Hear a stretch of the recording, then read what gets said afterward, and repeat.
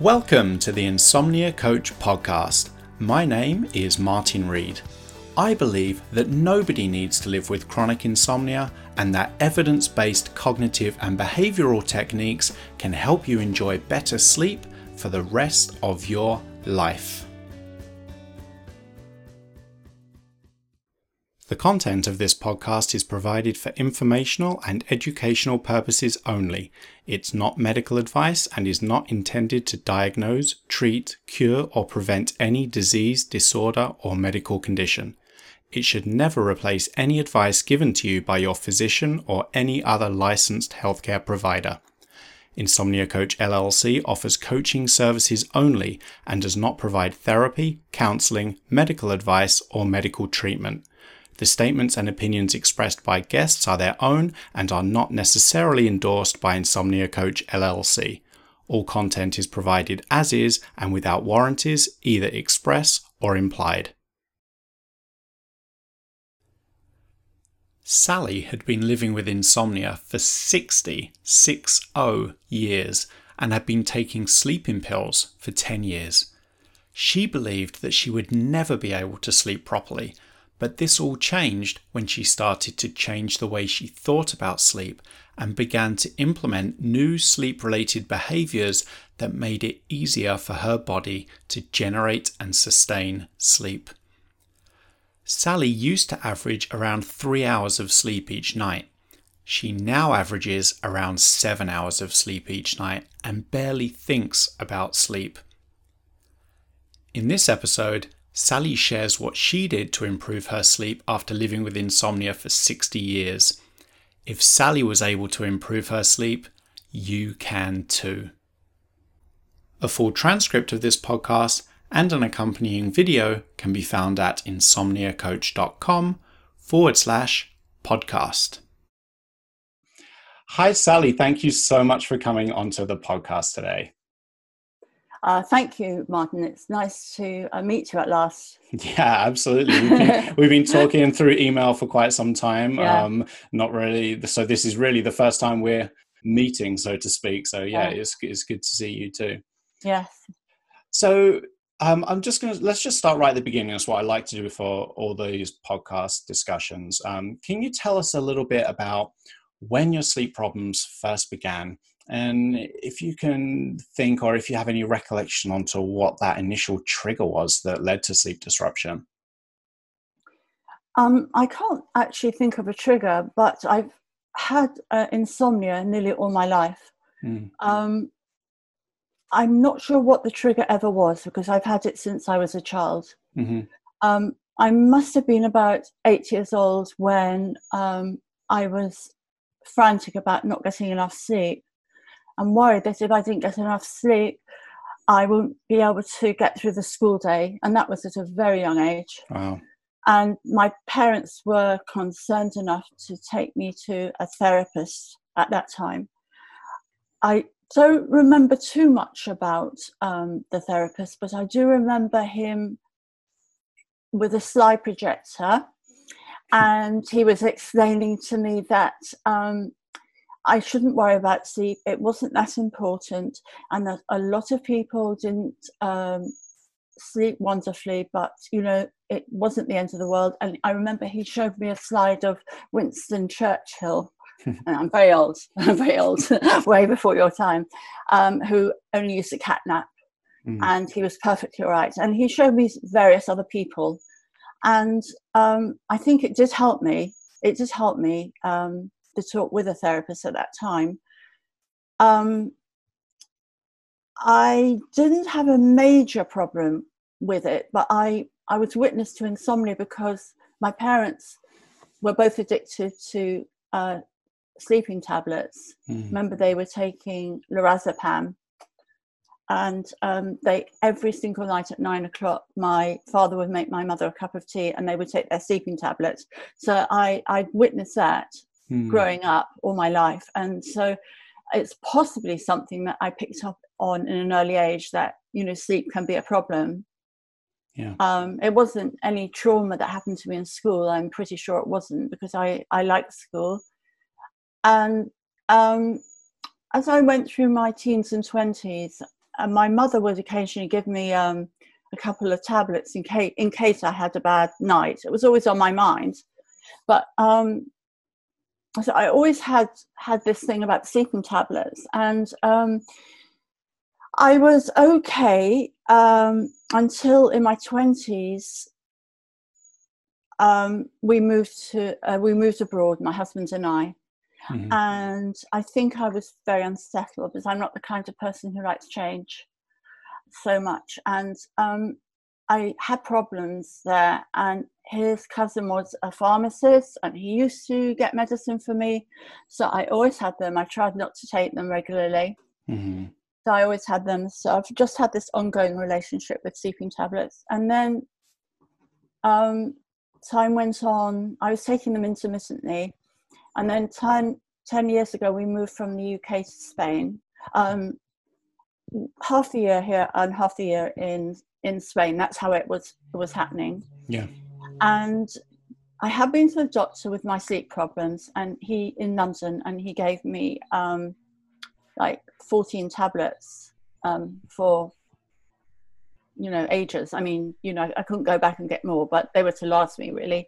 So I tried to sleep normally. I took over the counter tablets. I often have very bad nights. And then when I was desperate, I would count down to the days I could take one of my tablets.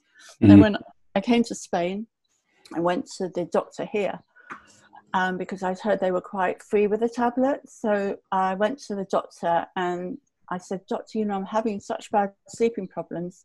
And he said, "That's terrible." He said, "I'll give you something."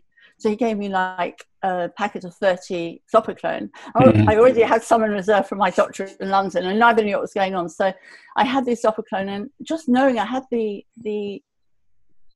drugs, that I would eventually sleep. I thought, well, if I don't sleep for 2 or 3 nights, I've got a tablet, Mm-hmm. And so I tried to eke it out as long as possible. And then that's how it was running. And then a couple of years ago, I started getting addicted to them. And the tablets, I couldn't sleep without a tablet. So I've been actually, before I met you, I've been almost constantly on a tablet a night. Mm-hmm. And getting myself really freaked out because I would check the internet to see how bad they were for me, how damaging. And then I read terrible things about having Zopiclone is terrible. I wish I'd never taken them. I couldn't get off Zopiclone. And, I was so worried about withdrawal symptoms. I was really getting quite neurotic about it, but I couldn't do much about it. And then by the time I spoke to you, I'd lost faith in the fact I didn't think I could ever sleep again. I never thought I could sleep naturally. And so... And the worst thing was with the tablets that they didn't help me really, because the next day I felt terrible. Mm-hmm. I had been living in a fog. Now, I had been living in a fog for so long because they made me feel really groggy and not really 100% there, not focused. Mm-hmm. And also gave me some anxiety, I think. And then I looked it up to see if you can get anxiety from sleeping tablets, and it said you can't. Some people said you can, and it's just been terrible. But so that was it really. And then I had to increase the dose, which was the worst thing because they weren't working in the current dose. And that was the point I met you really. So yeah. Oh, yeah, well, that's quite a journey that you've been on there. I think that the issue that there can be with sleeping pills or even just supplements, whenever we take something in a bid to improve our sleep, it's never really a long-term solution because it doesn't get to the actual problem itself, like the root of the problem, the issue that is making sleep difficult. Mm-hmm. And they can, depending on what you take, the chemical formula, it can increase the likelihood of sleep, but they'll never actually generate sleep itself because the only thing that generates sleep is your own body. Yeah. So what pills and supplements can do is help lower that initial barrier, that initial obstacle to sleep, which is often worry about sleep, Yeah. or worry about, I'm not going to sleep. What if I don't sleep? And so by kind of taking the edge off that anxiety, it makes it a bit easier to sleep. So you tend to sleep a little bit better. But the problem is you just associate all that sleep you then got with the pill or the supplement or with whatever you took, rather Yeah. than recognizing that all that sleep was sleep that you generated, your body generated all by itself. And so another reason why they're a short-term solution is because when you have that belief you can only sleep with a pill or with a supplement, as soon as you then stop taking it, if you've done nothing to address what the actual problem is, Yeah. more likely than not, all those sleep problems come flooding back as soon as you stop taking or you reduce your dose or make any changes. Yeah. Exactly.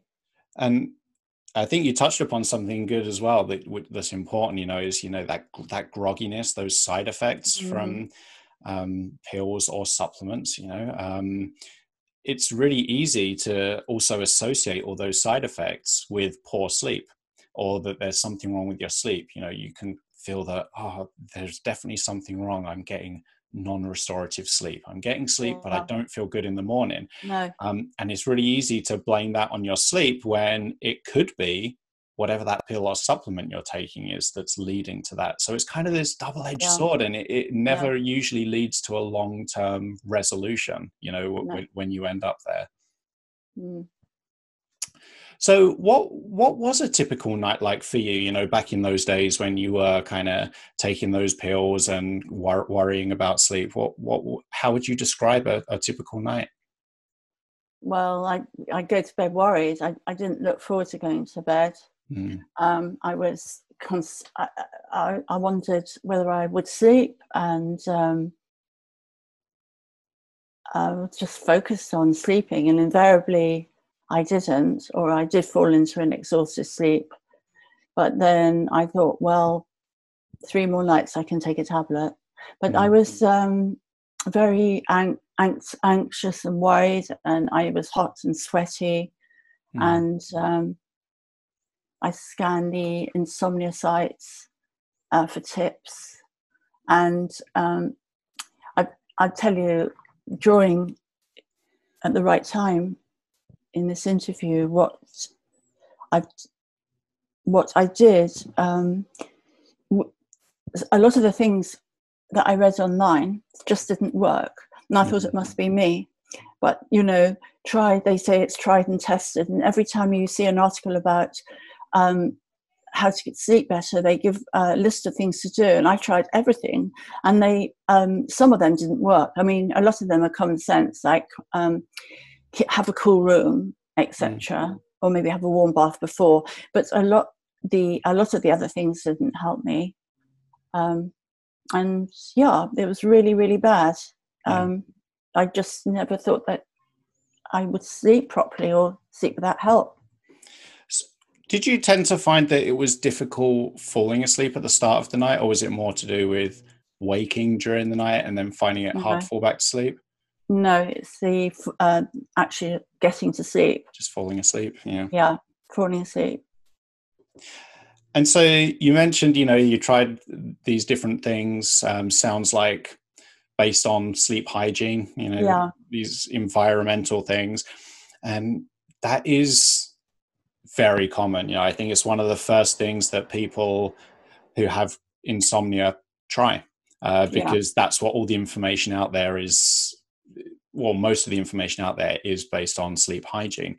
But the yeah, problem we have with sleep hygiene is it's more of a preventative set of techniques, um, that that are more for people that are kind of burning the candle at both ends, that are aren't prioritizing sleep. no, I think it's, in a way, it's a little bit like dental hygiene, or brushing your teeth. So you brush your teeth to keep your teeth healthy, but once you've got that cavity, no amount of brushing is going to no, get rid of no, that cavity. And really, that's what sleep hygiene is like. It's good as a preventative technique, perhaps, but yeah, once you have insomnia and you're struggling, you're kind of past that, and these sleep hygiene techniques aren't really going to do much. But what they can do, which you alluded to, is when you then try them, you can worry that there's something unique about your insomnia, that there's something Yeah. seriously wrong, because everyone is telling you to do this sleep hygiene stuff and Yeah. you're doing it, and Exactly. your sleep is not responding No. to it, and it can just lead to more worry. So Yeah. I'm glad that you touched upon that, because I think most people listening to this are probably familiar with sleep hygiene, maybe tried it, and maybe that led to more worry, this thought that there's something unique about their insomnia when it's not. And even when they do like clinical studies looking at people with insomnia and different interventions, they use sleep hygiene as the control group, because in the scientific community, people that are familiar with insomnia, we know that sleep hygiene doesn't do anything for people with chronic insomnia. Once you've No. got chronic insomnia, sleep hygiene is just ineffective. No. So we actually use that as a control group when we do Yeah. studies, because it's known. So yeah, I think that's helpful, and I'm really glad you touched upon that, because I think a lot of people will identify with your experience there. So you mentioned the sleep hygiene. Was there any other things that you'd done, or was there any kind of ways that maybe you were modifying your life, in response Yeah. to difficult nights, or in a bid to try and improve your sleep? Well, socially, it impacted our social life, because if we made arrangements with friends, I want to go early, make it earlier rather than later, especially if we have the restaurant booking. And it's not easy in Spain, because in Spain people don't eat until about 9:30, but I would worry that if we if we had such a late night, then I wouldn't have enough time to sleep. It was always on my mind.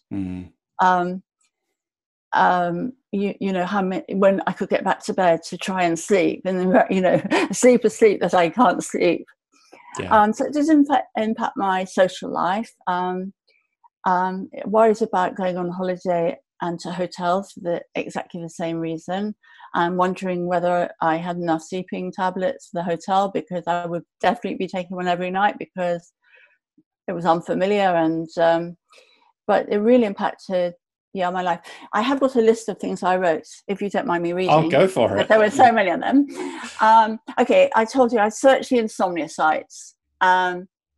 And it was on my mind all the time, sleep. I'm jealous of good sleepers. My husband's an amazing sleeper. I'm so jealous of him. Really, he can just fall asleep on the sofa or anywhere. Yeah. I tried no technology, but for 2 hours before bed. I've got a special flickering blue light, which is, I don't know. I don't know where it is, actually. I think I used it once or twice. It didn't work. It's a light that kind of dims. It comes on and dims, and you're supposed to look at the light, but it never worked. I had tried herbal drugs, melatonin, L-theanine or something, valerian, acupuncture. I had acupuncture up to quite recently for insomnia. It didn't help a jot. I slept so badly the night after I'd had it. Meditation, I tried so much meditation, but it just doesn't work for me. White noise, motivational notes. Yes, and I freaked out once. It was about 2 years ago, maybe it was a bit longer now. Leonard Cohen is one of my favorite singers, and he was playing in Paris. We were with friends, and he was going to be playing. It was a really late concert. He was starting at about 11 at night, and I watched the first half, and he was going to finish at about 4. It was very late. It was a night concert. I didn't stay for the second half because I wanted to get back to bed. And I didn't sleep because we had a flight the next morning, and I was so worried about not being able to sleep, whereas our friends just stayed and didn't care if they got sleep or not. So I did try all that. That's really common. I think a lot of people are going to identify with everything you've just said there. It's completely natural that we're going to want to try all these different experiments, in a bid to improve our sleep, because as I say many times, pretty much everything in life responds positively to effort, so Yeah. when we struggle with sleep, our natural inclination is to put effort into it, to troubleshoot, to Yeah. solve the problem. But Yeah. often what happens is we then, as soon as we put effort into sleep, we kind of imply that we can control sleep. And as soon as we go down that rabbit hole of trying to control sleep, sleep becomes close to Yeah. impossible. It becomes really Yeah. difficult. And so when we engage in all these different experiments, they're really helpful just because, if nothing else, our brain has to stay alert to monitor for the results of those Yeah. experiments. Yes, it's So true. anytime Yeah. you try something, you get into bed and you're thinking, okay, I tried this today. Yeah, Let's exactly. see if I can sleep. Exactly. Yeah. And as soon as you start there, it makes sleep more difficult. Um, and and we can also end up following this process, which you just hinted at, where we start to remove all these enjoyable moments and experiences and positive opportunities from our life because we're worried Yeah. how they might affect our sleep. And so the end result there is we become more worried and more concerned about sleep, put more pressure on ourselves to sleep Yeah. because we're associating sleep with a negative outcome. So for Yeah. example, I can't finish watching this concert because Mm. it might impact my sleep. So Yes. you miss out on that. Yeah. You still don't sleep well anyway, but then you've associated sleep with missing out on watching that Yeah. concert that you really Yeah. would have enjoyed and would have added enjoyment Right. to your life. And um, all of these behaviors and thought processes and experiments are all completely understandable and justifiable. We shouldn't feel bad that we went down that route because, as I said, everything else in life probably would have responded well, but sleep Mm-hmm. works differently. And as soon as we engage in these experiments and trying to modify our days or compensate for Yeah. sleep, it can actually make sleep more difficult because it implies that we can somehow control sleep. Yeah. It's true. So yeah, so leading on from that, this is why these cognitive and behavioral techniques that I talk about are just so helpful because they address Yeah. all these thoughts that we have, the behaviors that we often implement in Yeah. response to poor sleep, and these end up perpetuating insomnia, making it more Yeah. difficult for our sleep to recover. Yeah. Mainly because these thoughts and these behaviors, they can disrupt our sleep drive, just our Yeah. natural propensity to sleep. They can disrupt our internal body clock, and probably the big one, which everyone will identify with, is they can heighten arousal. Just activate the mind, fire up all those thought Yeah. processes and that Yeah. worry. So I know. So for that reason, when I work with people, that's something that I really focus time and attention on. So when you learned about that, the influence that our thoughts and our behaviors can have on sleep, I'm sure that you were probably able to identify things you'd done, which you just touched upon in a bid to improve your sleep and Yeah. somehow cope with insomnia that might have actually been making sleep more difficult. Yeah. I didn't realize. Yeah, absolutely. So, Um, you just mentioned all those kind of experiments and canceling plans with friends and like yeah. modifying your days. Do you notice like other behaviors creeping in? Think that are quite common among people with insomnia. That I think common ones are things like spending more time in bed. Spending a really long time in bed. Maybe going to bed earlier, staying in bed later, maybe napping Yeah. during the day. Things like that. Were they familiar to you? Yes, I did try to nap in an afternoon. Mm. Um, and I don't know really. I was just miserable though. It Yeah. made me very miserable and short-tempered, and I wasn't very easy to live with. But I was spending a lot of time during the day on the internet in the bid to find out other things Yeah. which might help me that I hadn't actually tried. Um, I was pretty desperate, and my husband would bless us the ground you walk on. He's never seen I said, how long do you think I've had this pen? He said, you've had it all your life, all your married life anyway, as long as he's known me. Yeah. He's really happy. And yeah. Yeah, I kind of touched upon this when I asked you that question about this arousal, and how this can really perpetuate sleep problems.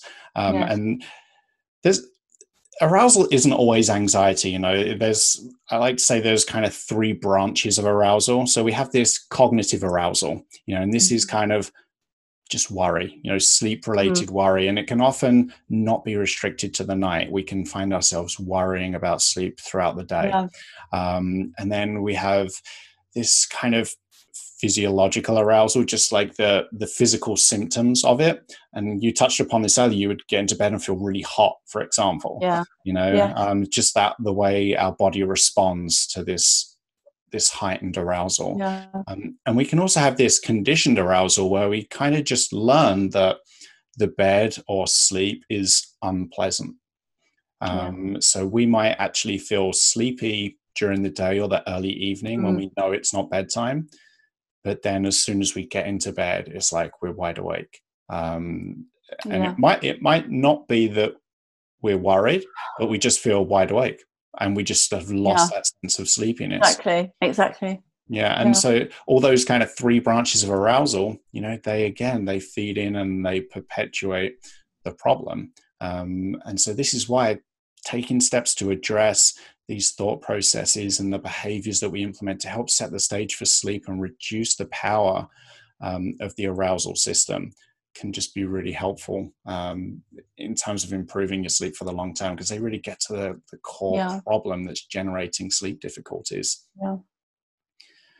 So anyway, moving on, I remember, when you first started submitting those sleep logs, you were spending about 8 hours in bed at night, but you really weren't getting even close to 8 hours of sleep. I think it was closer to about 3 hours of sleep each night that first week.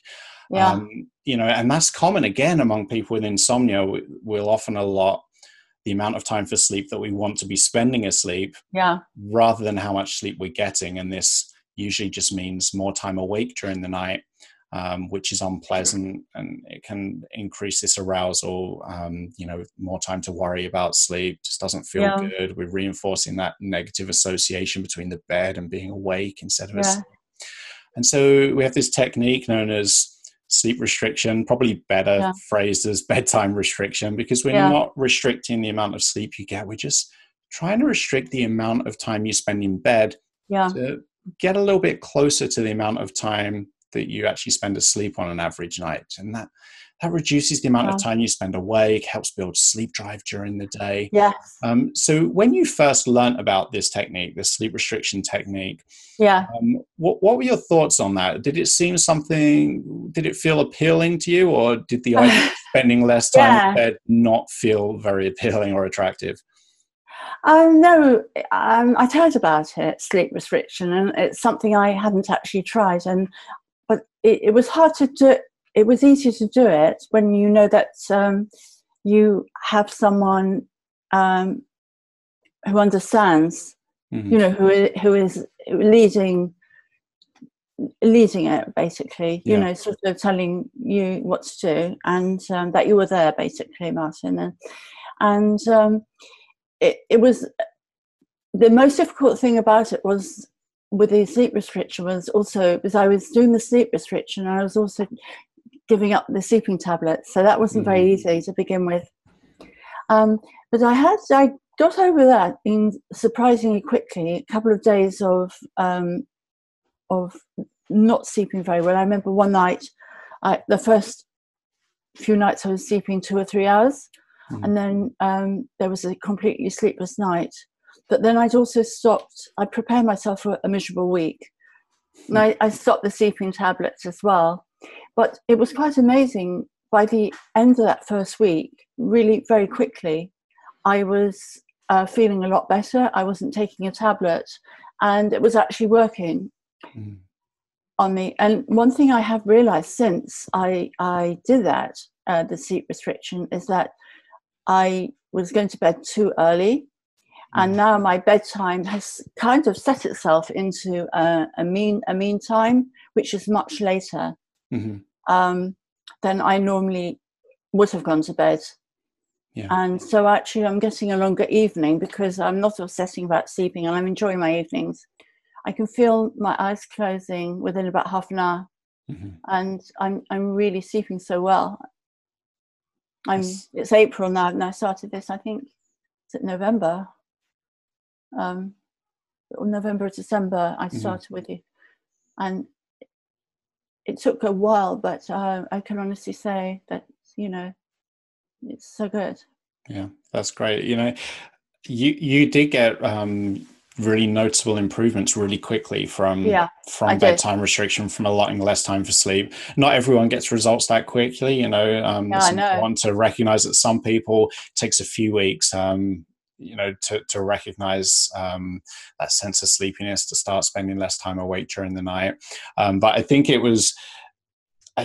once you notice those improvements, it can just be so reassuring, to recognize that sleep drive is there. And when you can recognize it, that you do have the ability to sleep. If you spend enough time awake, you will always sleep, no matter how intense your anxiety or your arousal is. Sleep always happens in the end.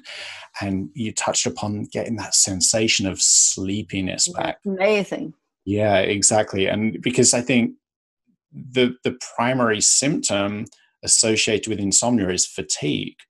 So we just feel worn out and run down, and it's really easy to confuse fatigue with sleepiness and go to bed because we recognize fatigue, thinking that we're sleepy. And then when we don't fall asleep because we're not sleepy enough for sleep, we then worry that we're not going to fall asleep, and it starts that whole chain reaction of this hyper arousal and this active mind, which makes sleep more difficult.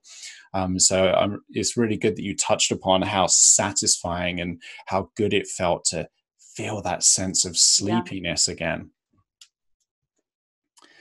So you mentioned that week was difficult, that first week. Maybe the first couple of weeks, actually. Yeah, and I think were there any nights where you just didn't get any sleep, or you just got really little sleep? Yeah, how do you get through that? How do you get through that? So it's one thing to kind of have faith or belief in these techniques, but when you're so concerned about sleep, when you've had insomnia for such a long period of time, you start implementing these new techniques.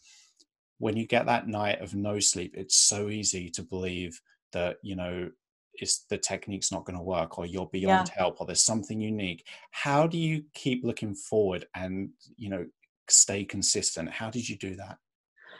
Well, I accept that sometimes I don't believe that everybody, even the best sleeper, sleeps well every single night. There are bad nights. Sometimes my husband, for instance, will have a sleepless night. And he's a good sleeper normally. And so I don't think that it's a given that you're going to sleep well for the rest of your life. But it's more of the acceptance that you won't sleep well. And if now if I have a bad night, and I was keeping my diary, and I know now that if I have 0 hours a night, which hasn't happened very often, but it has happened a few times, just don't worry about it, and I'll sleep well the next night. And if not, then by night 3 definitely, because but it's never happened really 2 sleepless nights in a row. But it's quite amazing how with no sleep you can sleep. And I mean, doctors, you can be awake the next day. And I mean, doctors do it all the time, and many people who don't get great amount of sleep, and they have to be focused. And I just don't worry about it. I don't have a worry of insomnia now, so it's not a problem. Yeah, I think that can be really helpful, just recognizing that no one has perfect sleep every single night. Even people that don't even think about sleep, they're going to have difficult nights from time to time. Sure. Sometimes there's an obvious explanation for it. Sometimes there's not. But the fact is the body always compensates for this by itself, and so we can have remarkably good days or feel remarkably full of energy after very little sleep or even no sleep. Yeah, amazing. but it's when we try and get involved in the process, when we start to troubleshoot or try and conserve energy during the day, remove enjoyable activities from our day that can perpetuate the issue. When you get to that point where you can just recognize that the body will take care of this by itself. And during this time, I might have nights of less sleep than I want to get. I might even have nights of no sleep whatsoever. Yeah.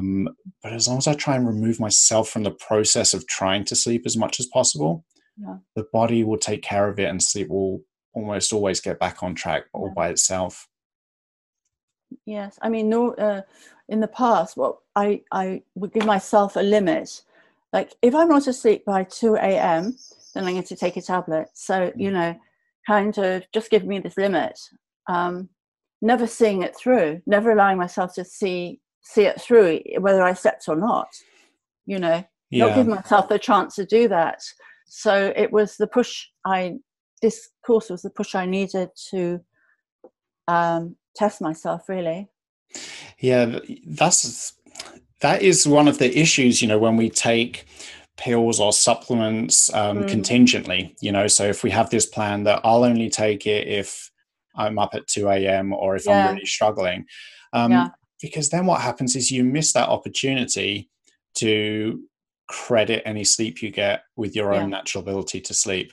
And especially if you reach for that pill or that supplement after a really difficult night, or during a really difficult night, or after a really difficult stretch, because at that point, sleep drive is really strong. So your natural propensity to sleep, your natural urge to sleep is going to be really intense anyway. So the chances are you're going to sleep because you've just been awake for so long. But what happens is you reach for that X, whatever it is, you reach for that pill or that supplement.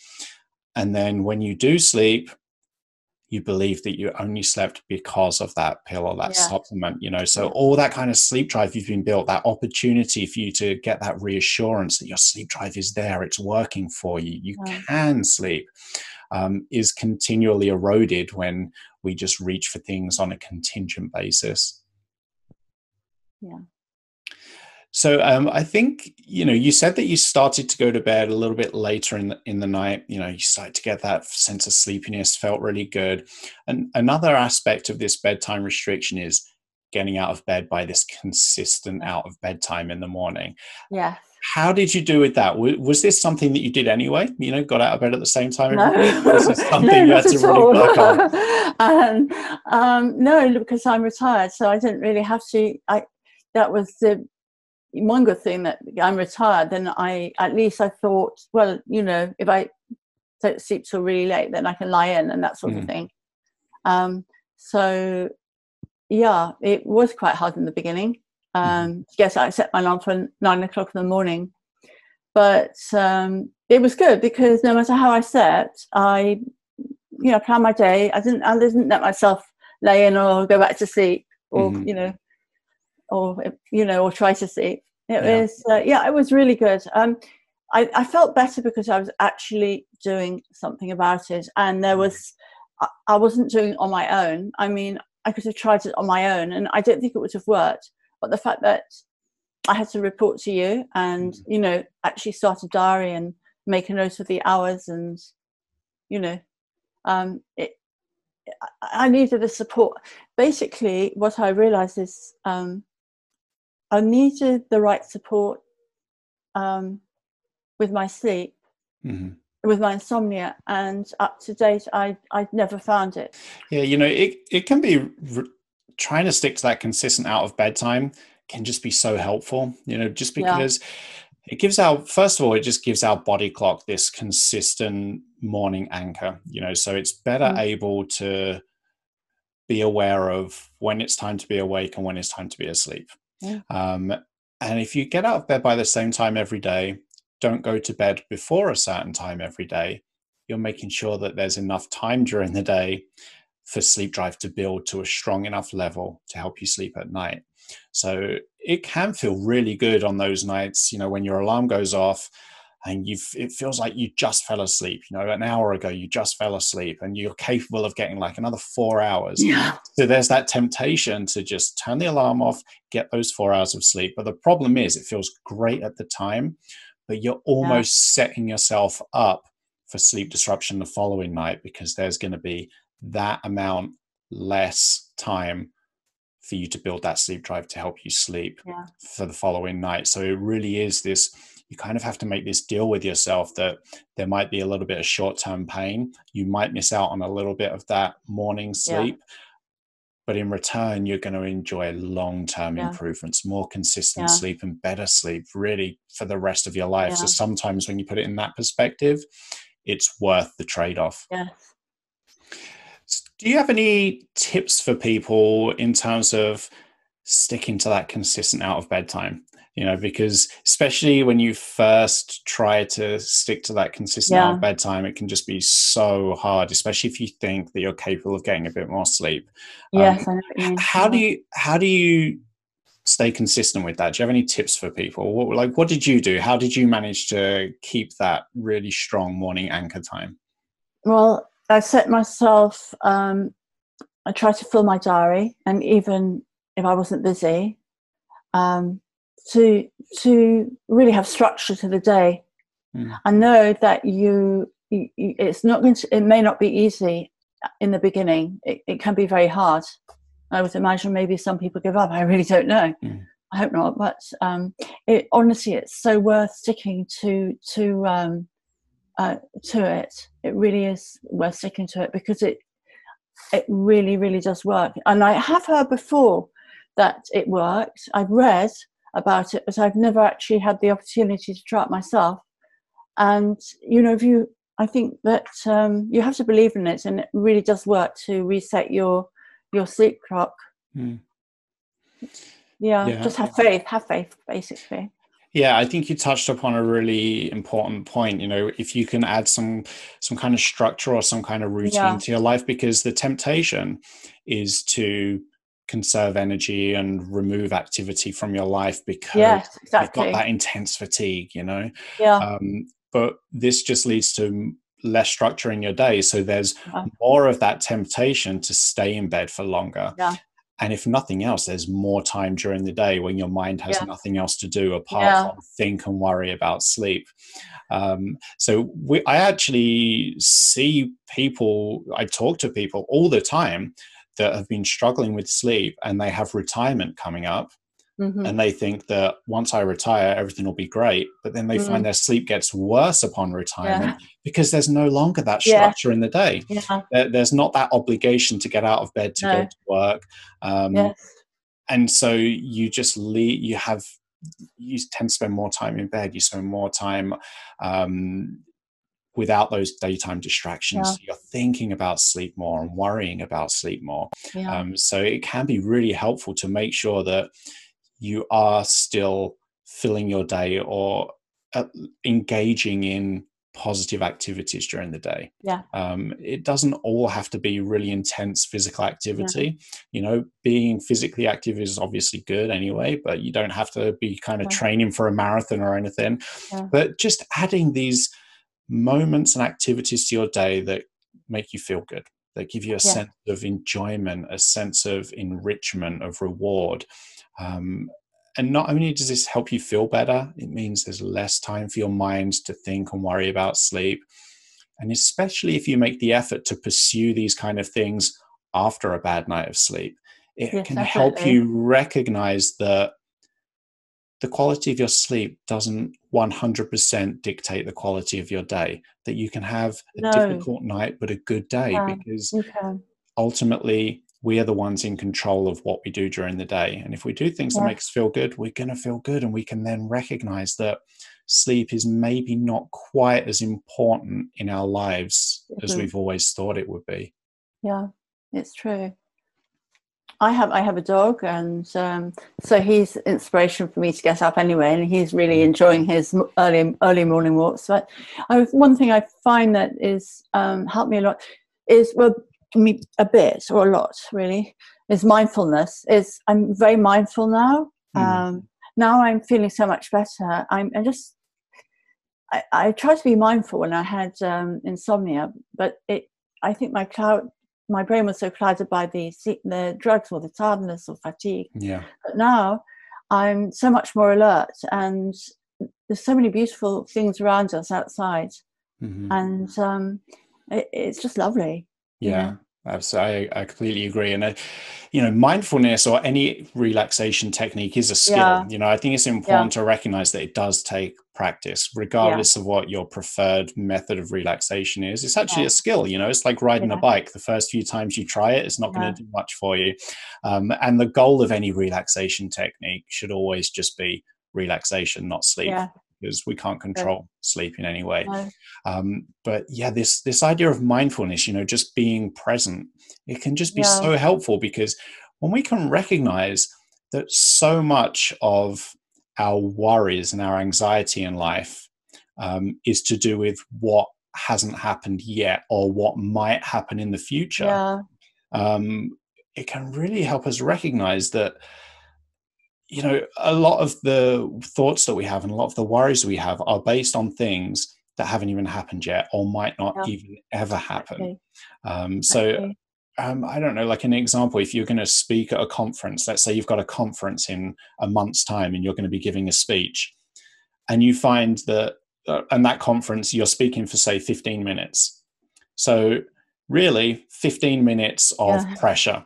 But the problem yeah, is you're thinking and worrying about that upcoming conference for an hour or two every day for like 2 months leading up to yeah, it. And yeah, so when you can recognize this idea of mindfulness, well, why am I worrying about that now? That's two yeah, months down the line. yeah, How about yeah, I just try and be focused on the now, yeah, like right this second? yeah, And when you can kind of think about that some more, you do recognize how much mental energy and worry is used thinking about things that haven't happened or might not even ever yeah, happen. It is pretty incredible.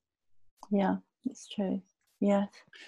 How did you get into mindfulness, by the way? Were there any kind of books that you read or other kind of Yeah, research? I've read quite a lot of mindfulness, mindful books, because when I had anxiety, it was recommended to me by my therapist, and also I read on the insomnia sites that it can help Mm, you with insomnia.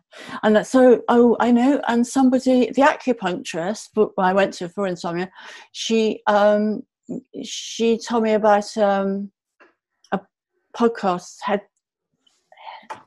I can't remember the name of it, but a series. It was an app, mm, and it was really good. It was really good. Well, but just for the mindfulness of it, not for I'm not talking from the insomnia point of view. But it was, so I did kind of practice it quite a lot. mm. And I don't know if I do it right, but I tend to I walk a lot, and here, I'm in Spain at the moment. There's so many beautiful things to look at, and Mm. I do find it slows me down, and it really does keep me calm. Yeah. Well, Headspace, it's called Headspace. Headspace, Yeah, yeah. Mhm. yeah, yeah, Yeah, I think it can just be really helpful. We often it's that worry about a difficult night of sleep yeah, that is more challenging than the actual difficult night of sleep itself.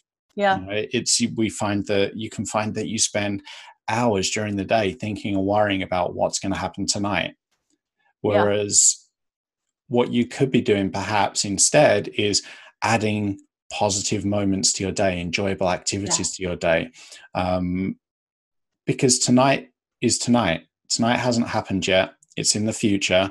And we can't predict the future anyway. uh, You might have a bad night, absolutely, but you might not have a bad night. But if you're yeah, spending the whole day worrying about the bad night, yeah, that can often be the biggest challenge, perhaps yeah, even more than any potential difficult night itself. yeah, absolutely. All right, so I really appreciate the time that you've spared for this discussion. I think a lot of people are going to find it really helpful. So thank you for that. I do like to always end these podcasts with the same kind of question. So I'm going to pose it to you as well. If someone with chronic insomnia is listening and feels as though they've tried everything, that they're beyond help, they can't do anything to improve their sleep, what would you tell them? Well, I'm 69 years old and I had insomnia nearly all my life, over 60 years. I never ever believed that I would be able to sleep properly. And I did put my faith in Martin, and having his support. And the program itself is absolutely excellent. I would never have believed it would have worked as well as it did. I still can't believe it. So really, you should give it a go, because I'm pretty sure that he'd be able to help you as well. That's really kind of you, Sally. Thank You're you. welcome. I think it's ultimately, all I act as is the guide. I can give people information and support them in terms of making the behavioral changes that can be really helpful. So I think it's important for you to make sure you give yourself credit, because you're the one that did all the work, put all the effort into improving your sleep in a constructive way. And now, because all these techniques are really skill-based, it's like you said yourself, you now have this toolbox at your disposal. So anytime sleep disruption might return for a prolonged period of time, because we know that a bad night of sleep every now and then is normal. But if your sleep isn't getting back on track by itself, now you know exactly what to do, because you've got this toolbox of techniques that you can just re-implement to get your sleep back on track. They worked for you in the past, and they can work for you again. And that in itself can just be really reassuring. Yeah, thank you very much. Thank you again. Thank you so much for giving up your time today. I know a lot of people listening to this are going to relate to your story. And because you are successful, then that means that they can be successful too. So thank you.